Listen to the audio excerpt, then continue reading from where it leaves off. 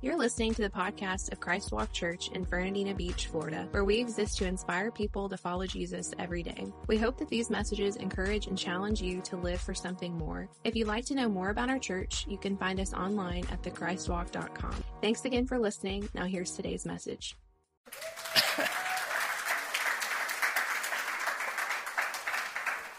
Something else that many of you didn't see is when the caravans arrived and all the kids were getting out of the car here in the parking lot to reunite with moms and dads and brothers and sisters, there was a common thread that all of them were communicating. And every single kid that I talked to at drop-off where their parents were picking them up, they were all talking about going back next year.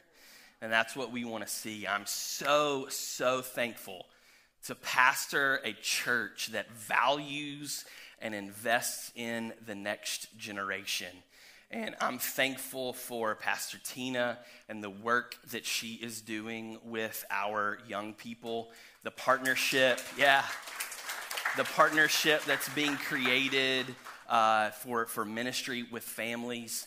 And if you are looking for a place, you're not serving anywhere, and you're looking for a place to get involved, the best place, this is not to knock any of our other teams, but as a former children's pastor who spent the bulk of my career prior to this in children's ministry, family ministry, the best place for you to get involved is with our kids and our youth. But only if you like to have fun and want to change the world. If you don't like either of those things, then I wouldn't recommend it. But if you do like to have fun and you do want to be a part of changing the world, then I would highly recommend you getting involved there. There's a place for you to serve in those environments and with those groups. And we're going to continue as a church. We're going to continue investing in children, in teenagers, in families, going forward, not just here in Nassau County, but to the ends of the earth, all around the globe through some of our Kingdom Builders partnerships. And that's the kind of culture that we are going to create here. This is going to be a flagship church, as far as I'm concerned, for that kind of ministry that's taking place in our community. And our kids and our teenagers, they're always going to have priority here. Always going to have priority here. And so that's something that we're building in and want to make happen so badly, because there's perhaps no group of people in the world today that the devil is targeting more than young people. And so it's important for you and for me to pray for them, to pray for their parents, to link arms with them, for us to model for them what it means to be a person of faith and what it looks like to stand for Jesus in the middle of struggle and difficulty. And you know, we can believe the lie all that we want to and believe the false narrative, but there's still a generation, as you just saw in that video, there's still a generation of young people that is hungering and thirsting after God.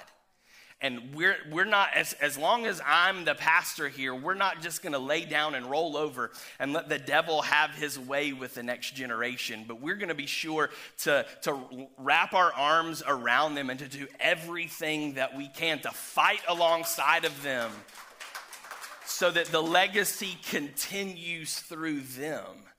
That's the kind of church, the kind of people that we're going to be. And so we need to show them, we need to model for them what it looks like to stand for Jesus in the midst of oppression and adversity. Because you and I know, those of us that we've walked the road a little bit, we know that a faith that is tested is a faith that can be trusted.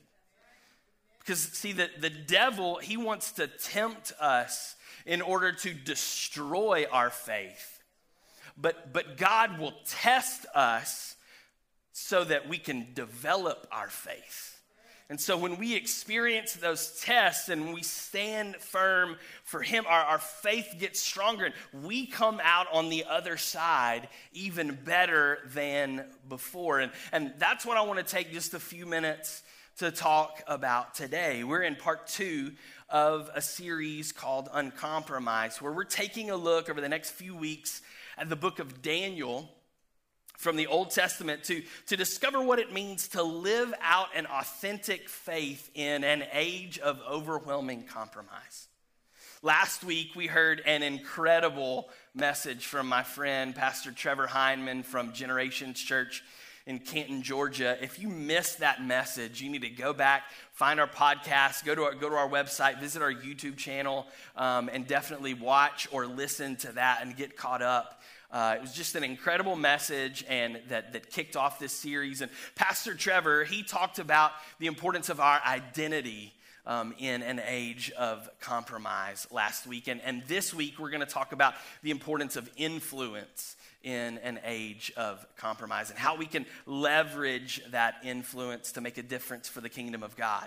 And I believe that the number one thing that is going to allow us to influence the world around us for Jesus is if you and I will choose to live with an authentic faith.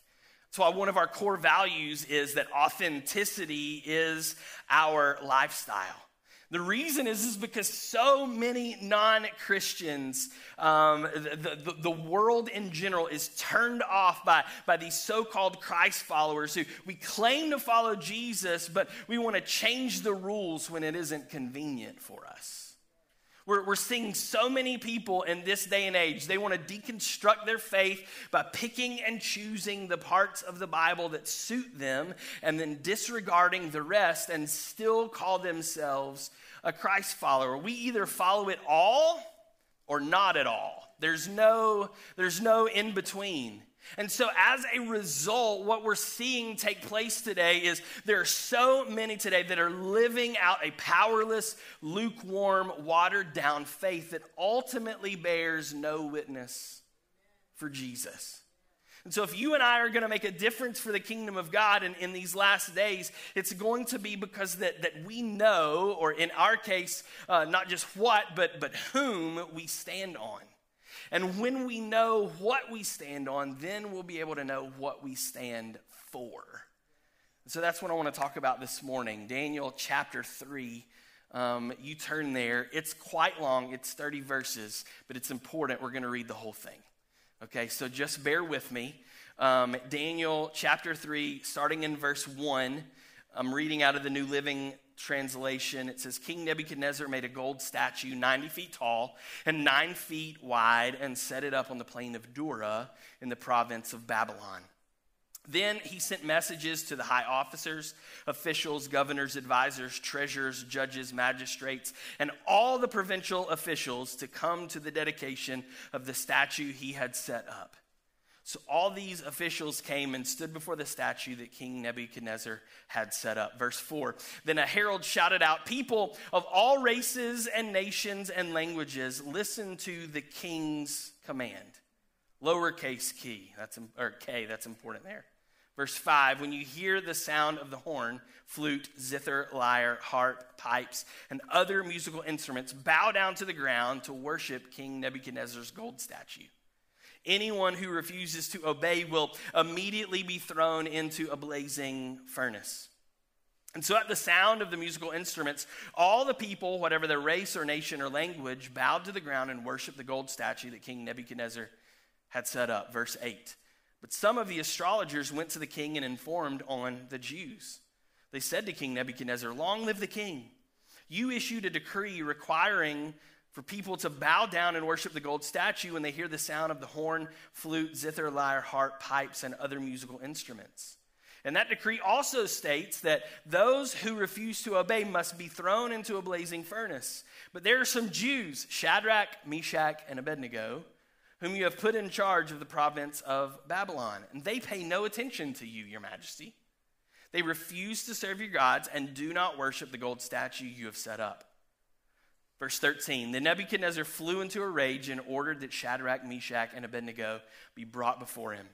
And when they were brought in, Nebuchadnezzar said to them, "Is it true, Shadrach, Meshach, and Abednego, that you refuse to serve my gods or to worship the gold statue I have set up?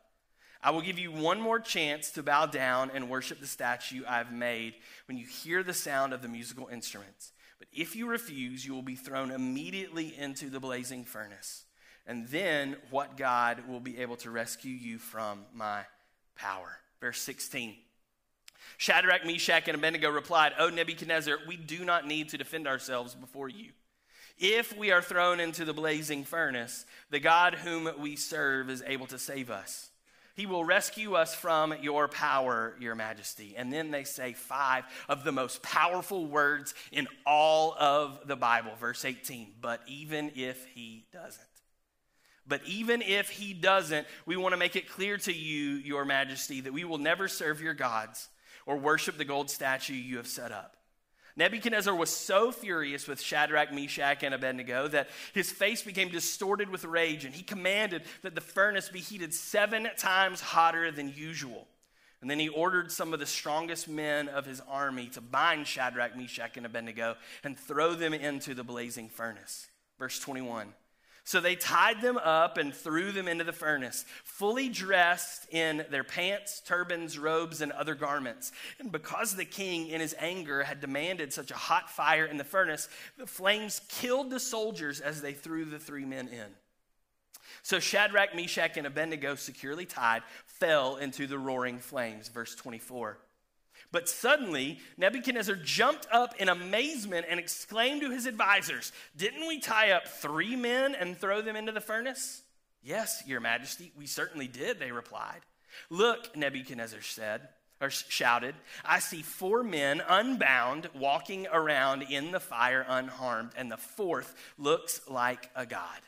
Then Nebuchadnezzar came as close as he could to the door of the flaming furnace and shouted, "Shadrach, Meshach, and Abednego, servants of the Most High God, come out and come here." So Shadrach, Meshach, and Abednego stepped out of the fire. And then the high officers, officials, governors, and advisors crowded around them and saw that the fire had not touched them. Not a hair on their heads was singed, their clothing was not scorched, and they didn't even smell of smoke. Verse 28. Then Nebuchadnezzar said, "Praise to the God of Shadrach, Meshach, and Abednego.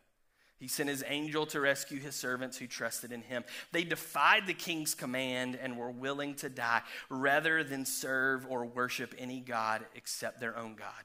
Therefore, I make this decree. If any people, whatever their race or nation or language, speak a word against the God of Shadrach, Meshach, and Abednego, they will be torn limb from limb, and their houses will be turned into heaps of rubble. There is no other God who can rescue like this."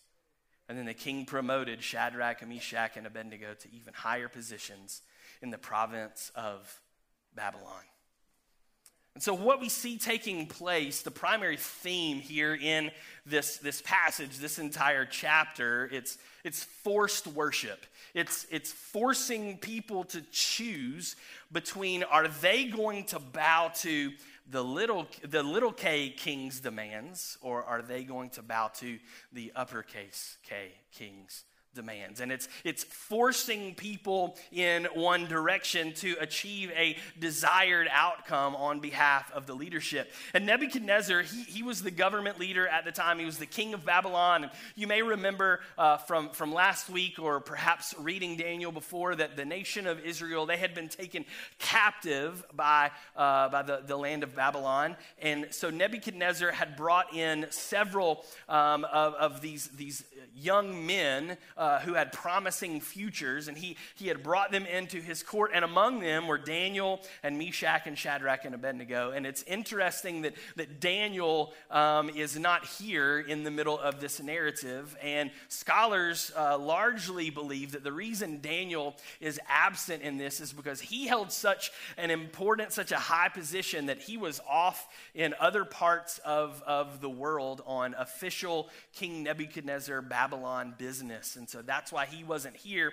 And so that caused the magnifying glass to be put even greater and more strictly over Meshach, Shadrach, and Abednego. And so the people, they start to zoom in and they say, okay, Daniel's away, and so he's not here to provide the covering for Meshach, Shadrach, and Abednego. So we're going to take advantage of this opportunity while Daniel isn't in the picture. And in chapter 2 of Daniel, which we haven't talked about, Daniel gives, he prophesies and he interprets a dream for Nebuchadnezzar about this gold, or this large statue that's made of these different elements that's going to be erected, and how that's ultimately going to bring destruction. And Nebuchadnezzar, he ignores this warning, and instead he erects this entire gold statue, likely made in his image on this plain of Dura, and he doesn't invite, he commands for everyone to come and to bow down and to worship.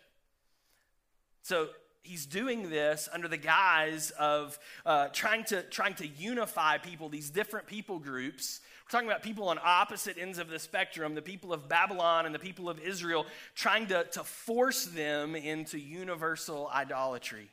And this was a false unity, and it was based on false pretenses, and it was driven by the pride of the leader that was in charge. It was driven by lies, and it was driven by fear. I don't know if that sounds familiar to anyone at all whatsoever.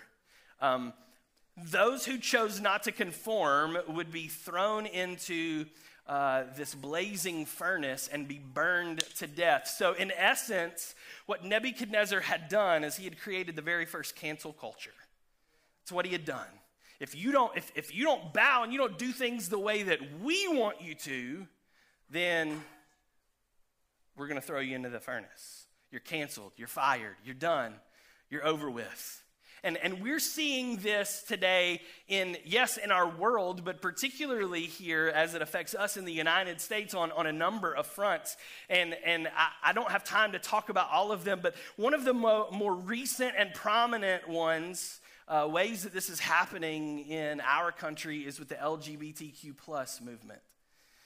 It's forced acceptance or worship that is being spearheaded by our government, and it is specifically targeting young people in our country. And John Wesley, he famously said this right here. He said, "What one generation tolerates, the next generation will embrace."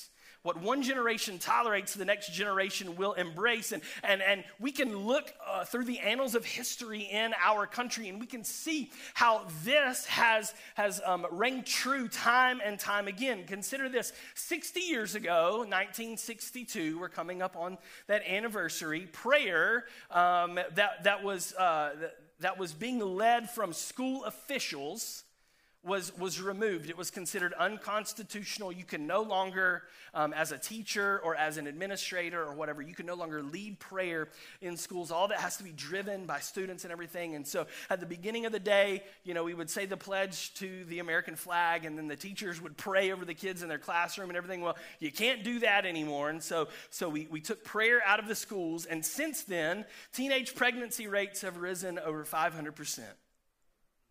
A rise in there's been an overwhelming rise in babies that have been born out of wedlock. The divorce rate has skyrocketed over the past 60 years. Violent crimes have increased to the point that our prison system is completely and totally overwhelmed. SAT scores have declined steadily. There was a time in there where they plateaued for a little bit, but they've started to decline once again. Academic achievement has plummeted. There's been an increase in illegal drug use. There's been an increase in juvenile crime and just an overall deterioration of school behavior. To the point where now, as a teacher, you spend more time dealing with behavior issues than you do with reading and writing and arithmetic. I know for a fact because I was married to a teacher.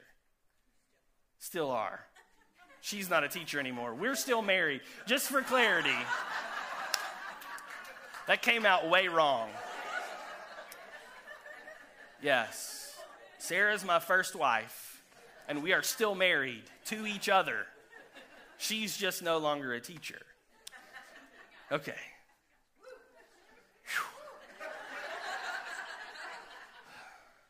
So now we fast forward 60 years, right? So we're approaching the 60-year anniversary of this decision by the Supreme Court. And now we are being led to believe that this gay, lesbian, trans, queer, gender fluid lifestyle is no big deal. And that everybody's doing it, or at least everybody's okay with it. And that it's completely natural and normal. So that soon it won't be a big deal. And that soon everybody will be doing it, or will at least be okay with it, and it will be accepted as natural and normal. And hey, look, if you have differing views on this than I do, or that our church does, I'm so glad that you're here. I'm so glad that you're here. And I don't want you to hear what I'm not saying. Okay, this is a place where you don't have to believe to belong, and we want to do everything that we can to widen the door and lengthen the table. So you've got a seat here. There's a place for you here. But as far as I'm concerned, the way that I see things, and as the leader of this house, the way that we're going to move forward, marriage is between a man and a woman only, and there are two genders, male and female, and that's how we're going to operate. Because I believe that that's what Scripture teaches, and we're based on the Bible here. And so that's what we're going to stand on. And I realize that that's not a popular thing to say. I realize that in this day and age, that's not cool, or it's not accepted. I'm not worried about being cool or accepted.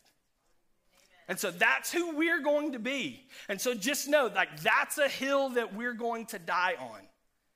And if that ruffles your feathers, if that makes you uncomfortable, if you don't feel like that this can be your church as a result of that, I'd love to help you find another church in our city where you can attend. We've got some great ones. So just come and tell me, and I'll introduce you to their pastor. We'll find a place where you can get connected and plugged in. But you just need to know this is who we're going to be and how we're going to operate moving forward, okay? So this past month in June, it was Pride Month, right? And I find it kind of ironic that that's the label that is put on it, Pride Month. And anyone who's read Scripture knows what happens as a result of pride. And so some of the things that we experience, if you were on social media at all, or perhaps just surfing the web, or even on commercials and everything, we saw companies that changed the look and the feel of their logos to be inclusive of these other groups, and to embrace and to welcome them with rainbow stripes and different colors and things like that. Disney Plus, which is targeted towards specifically towards families, of which I am a subscriber. I'll just put that out there. They streamed their This Is Me Pride Celebration Spectacular, which highlighted children and young adults who have embraced alternative lifestyles and were commended for their bravery in doing so.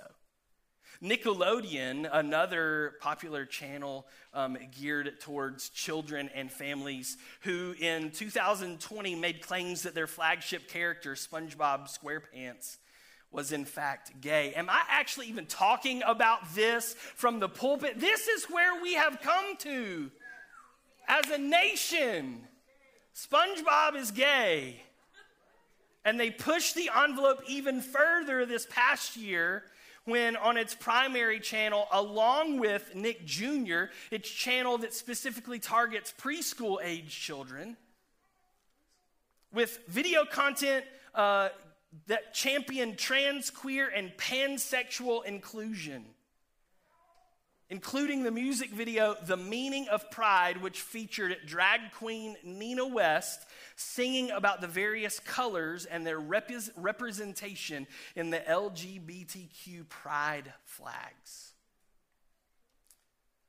The San Francisco Gay Men's Choir took it even a further step. I don't know if you've seen this video that was floating around. It got shared quite a bit on social media.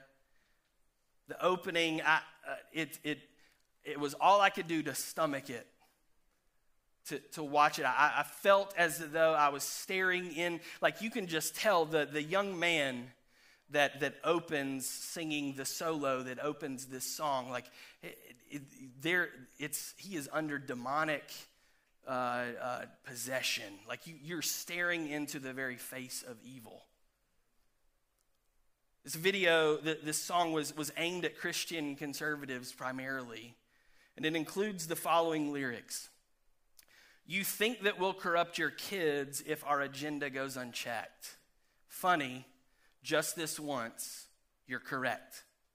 We'll convert your children. It happens bit by bit, quietly and subtly, and you will barely notice it. Yes, we're coming for them. We're coming for your children. Folks, the devil he's not hiding anymore. He's putting out on the forefront exactly what his plans are and how he is attacking and the things that he is doing. But I came here to say that as far as I'm concerned and as far as this church is concerned, that just because the United States government recognizes something as just or right or true does not mean that the God of heaven does. And so we don't have to stand for that. And this is just one example of what we are dealing with at current, it's just one small little thing compared to the entire smorgasbord of everything that is out there that is oppressing Christians and trying to push faith in Christ to the fringe. See, you and I, as believers in these last days, we may not be facing a literal fiery furnace, but make no mistake, standing for God in the midst of a godless society and culture will cause you to have to face the fire. And so I just want to let if this is something that you're going to do, you need to know what's coming. You need to know what to expect. Revelation 13 and 14, you can read it for yourself, but both of them, they make it clear that as the day of the Lord's return approaches, that the fires of the furnace for those of us who are believers in Jesus, they are going to be heated 7 times hotter. We're going to experience that. And to truly live for Jesus in the last days means that we are to expect opposition to come. But not only can we expect it, we should embrace it. Here's why. I've come to discover that opposition is often opportunity in disguise. And so not only should we expect opposition, but we should embrace it because it's going to give us an opportunity to show Jesus to the world around us. Let's quote by Warren Wiersbe. He says, the difference between the true believer and the unbeliever isn't the presence of faith, because everybody lives by faith in something. The difference is in the object of that faith. And these 3 Hebrew boys, Meshach, Shadrach, and Abednego, their faith was rooted in their identity, like Pastor Trevor talked about last week. And they knew that they could stand because they knew what they stood for and they knew who was standing with them. And so they were able to maintain their faith because it was built upon the object of that faith that they had was the one true living God. And so if you're taking notes, I want to encourage you to write this down. I'm going to give you the big idea at the front before we dig into this any further. And the big idea is simply this. When we stand for God, He will stand for us. I think that that's what this passage communicates so clearly, that when we choose to stand for God, He will stand for us. And there's 2 choices that we have in this matter. We can choose either faith or we can choose compromise. Faith or compromise. And those things, that creates the tension. And that's what's working against each other and puts us in this tug of war. Are we going to be people of faith or are we going to be people of compromise? And that's what's at stake here. And so faith, I would define as obedience to God in light of the concern within us, the circumstances around us, or the consequences before us. But compromise, which is the opposite of faith, is this choice that Meshach, Shadrach, and Abednego had. It's this idea that, well, we could probably do way more as officers in the king's court than we could as ashes in the king's fireplace. And so they start to rationalize maybe like, what if?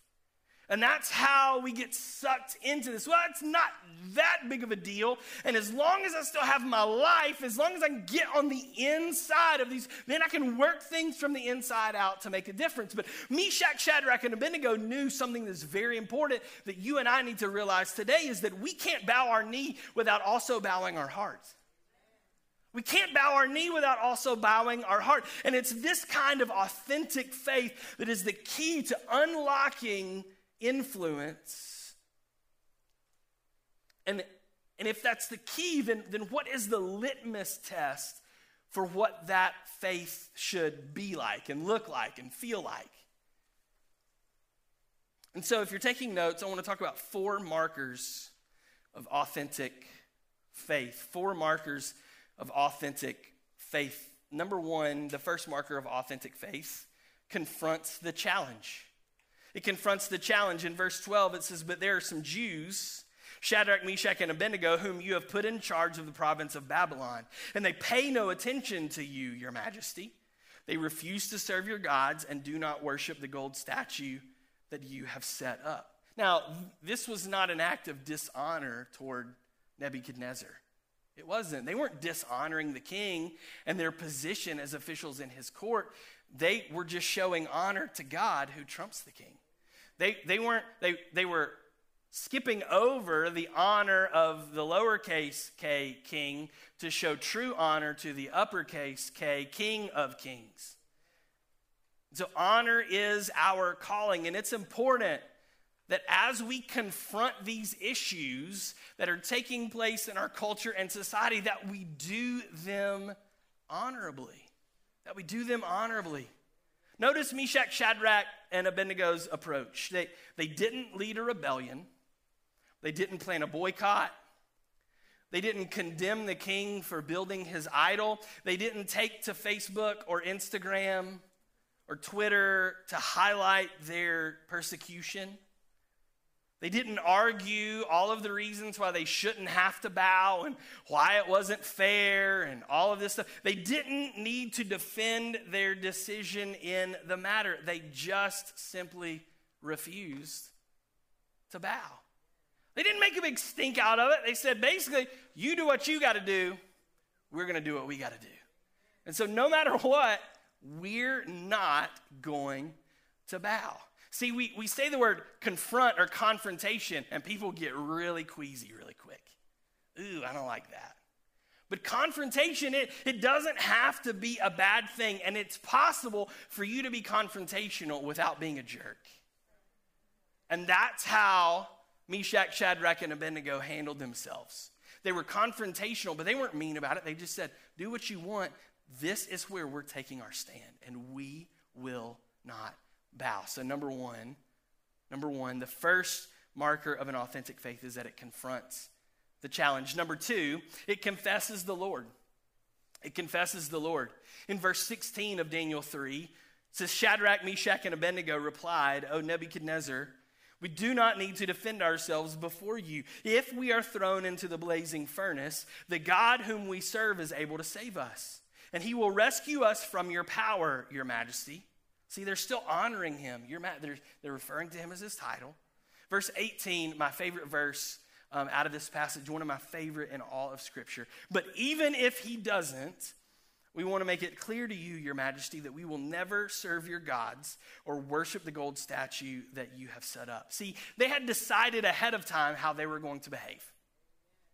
And you and I, we need to decide right now how we are going to behave in the midst of adversity and oppression and in the midst of things that come against our faith and try to encourage us or force us to bow our knee to something that is not in line with the Scriptures. We can't wait until the fire gets cranked up 7 times hotter to determine how we're going to decide, how we're going to respond, because then we'll buckle to the pressure every time. So we've got to decide now how, when we get into that situation, when it arises, this is how we're going to behave. Joshua talked about this in Joshua chapter 24, verses 14 through 15. He says, "So fear the Lord and serve him wholeheartedly. Put away forever the idols your ancestors worshipped when they lived beyond the Euphrates River and in Egypt. Serve the Lord alone. But if you refuse to serve the Lord, then choose today whom you would serve. Would you prefer the gods your ancestors served before the Euphrates?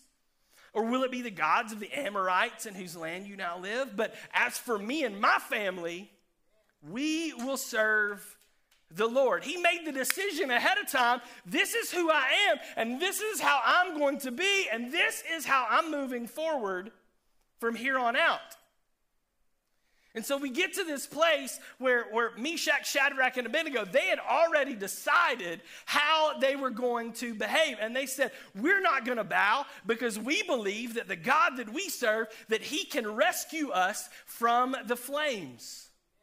And in verse 18, I told you five of the most powerful words in all of Scripture. But even if he doesn't. And we read that and we're like, wait a minute. Are they questioning God here? But are they providing themselves a loophole? And we need to understand that this was not doubt in God's ability. It was a recognition of his authority. Meshach, Shadrach, and Abednego, they were putting themselves in the position saying, hey, we're not God. And guess what, King Nebuchadnezzar? Neither are you. There's only one God, and all of us, we are not him. He's the one in control. He is the one that has all the authority. And so they were placing complete and total trust in his sovereignty. That the God of the universe, that he knows best and that he has our best interest at his heart. And so if that means that our best interest, or Meshach, Shadrach, and Abednego's best interest was to perish in those flames, then so be it. But they still weren't going to bow. And I love what they said. They said, but even if. That word even is important. Because the question that I have for you this morning is will you obey if? Or will you obey even if? See, that's two very different things. If is conditional. If is comprised of begging or bartering or bargaining with God. If you will do this, if you will heal me, if you will provide financial wealth and provision, if you'll give me that promotion, then I'll behave. Then I'll get in line. Then I'll honor you. Then I'll worship you. But even if, where if is conditional, even if is confidence. It's based on belief. It's not bartering, it's not begging, it's not bargaining with God, it's just believing in his word and who he says he is, that even if he doesn't choose to move, I'm still going to stand and worship him. What kind of person are we going to be? What kind of Christ follower are we going to be? Are we going to be an if, or are we going to be an even if? So number one, 4 markers of authentic faith. Number 1, it confronts the challenge. Number 2, it confesses the Lord. Number 3, it confounds the enemy. It confounds the enemy. Verse 24 of Daniel 3, but suddenly Nebuchadnezzar jumped up in amazement and exclaimed to his advisors, didn't we tie up 3 men and throw them into the furnace? Yes, your majesty, we certainly did. They replied, well, look, Nebuchadnezzar shouted, I see 4 men unbound, walking around in the fire unharmed, and the 4th looks like a god. Then Nebuchadnezzar came as close as he could to the door of the flaming furnace and shouted, Shadrach, Meshach, and Abednego, servants of the Most High God, come out, come here. And so Shadrach, Meshach, and Abednego stepped out of the fire. And then the high officers, the officials, the governors, the advisors, they crowded around them and saw that the fire had not touched them. Not a hair on their heads was singed. Their clothing was not scorched, and they didn't even smell of smoke. Wait, didn't I put 3 in there? Then how did 3 turn into 4? Nebuchadnezzar says one of them looks like a god. No, it wasn't a god. It was the God. It was the pre-incarnate Christ. It was Jesus that was in the fire walking around with them. And they pull them out of the fire, and their hair wasn't singed, their clothes weren't scorched, there wasn't even any smoke smell. I looked up some stats. In only 3.5 minutes, the heat from a house fire can reach over 1,100 degrees Fahrenheit. In rooms that are not even on fire, the temperature can reach over 300 degrees, and this is hot enough to melt plastic and kill the people in these rooms. And most people that die in a fire don't necessarily do so because they are burned, but it's because of all the smoke and the chemical inhalation that takes place. The fire was so hot that it killed the guards that threw them in. Yet, Meshach, Shadrach, and Abednego's hair wasn't singed. Human hair burns at 451 degrees Fahrenheit. That's in my Google search history forever now. Their clothes weren't scorched, but cotton clothing, it burns at 410 degrees Fahrenheit. And not only was their hair not singed, not only were their clothes not scorched, they didn't even smell like smoke. You've stood around a campfire before. You walk away and it's in your clothes. It's on your skin. They didn't even smell like it. Because it wasn't just a God. It was the God that was in the fire with them. Isaiah 43 says, when you go through deep waters, I will be with you. When you go through rivers of difficulty, you will not drown. When you walk through the fire of oppression, you will not be burned up. The flames will not consume you. For I am the Lord your God, the Holy One of Israel, your Savior. See, we may be able to avoid the fire, but we're also not going to be alone in the middle of it because Jesus is going to be right there with us. In the days to come, you and I, we're probably not going to be able to escape the difficulty, but through Christ, we can endure it and we can come out better and stronger on the other end than when we went in. If this is how we will choose to live, if we'll live with an authentic faith, that confronts the challenge, that confesses the Lord, it's going to confound the enemy, and then finally, number 4, it's going to confirm the promise. It's going to confirm the promise. Verse 30, our chapter closes out this way. It says, then the king promoted Shadrach, Meshach, and Abednego to even higher positions in the province of Babylon. See, what started as persecution, God ended in promotion. And somebody here today, you need to understand, you need to realize that if you're not dead, it's because God is not done, that he's got something greater in store for you. You may feel like you are under the gun of persecution, but God is working everything out behind the scenes on your behalf, where we're going to see that turn into a promotion. It was this one small act of faith and obedience that you and I are still talking about thousands of years later. It's what brought the Apostle Paul to unlock this secret as he writes to the church in Philippi in Philippians 1, 20 through 21. He says, for I fully expect and hope that I will never be ashamed, but that I will continue to be bold for Christ as I have been in the past. And I trust that my life will bring honor to Christ, whether I live or die. For to me, living means living for Christ, and dying is even better. Nobody can take away something you were never holding on to in the first place. See, for the believer, to take away this life only leads to something better. That's why on that banner out front, as you walk in or as you drive by, it says, live for something more. This is not what we're living for. We are living for something so much greater. And to take this away means that we get to inherit that. Nobody can take away something that you're not holding on to in the first place. So stop holding on to this life and start clinging on to Jesus. That's how we confirm the promise. That to live, while we're here on this earth, to live, it's Christ. But to die is gain. Because I know where I'm headed. I'm going to be in heaven for eternity with my Heavenly Father. For those of us that have placed our trust, our hope in Jesus as Lord and Savior, That's what we have to look forward to. If you're here in the room today, you're watching with us online, maybe you've spent way too much time holding on to this life and the things of this world. I want to encourage you, let go of that and take hold of Jesus instead.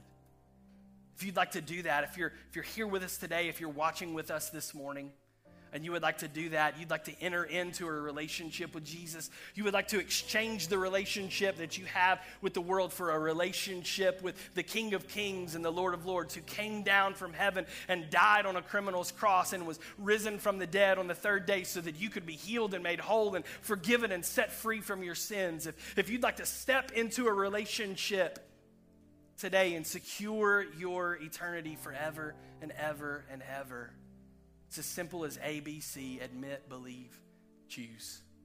And if that's you this morning, I invite you to pray this prayer with me. It's going to be on the screen if you need it. We just pray this together. Heavenly Father, I admit that I'm a sinner and that I'm lost without you. I believe that Jesus died in my place, making a way for us to have a relationship. Today I choose to follow Jesus and his way for the rest of my life. Amen.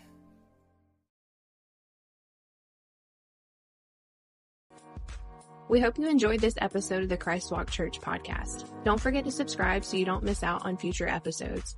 To find out more information about Christ Walk Church, including our service times, how to connect with us on social media, and the ministry opportunities we have for you and your family, simply visit our website at thechristwalk.com. Thanks again for listening, and don't forget, because of Jesus, the best is yet to come.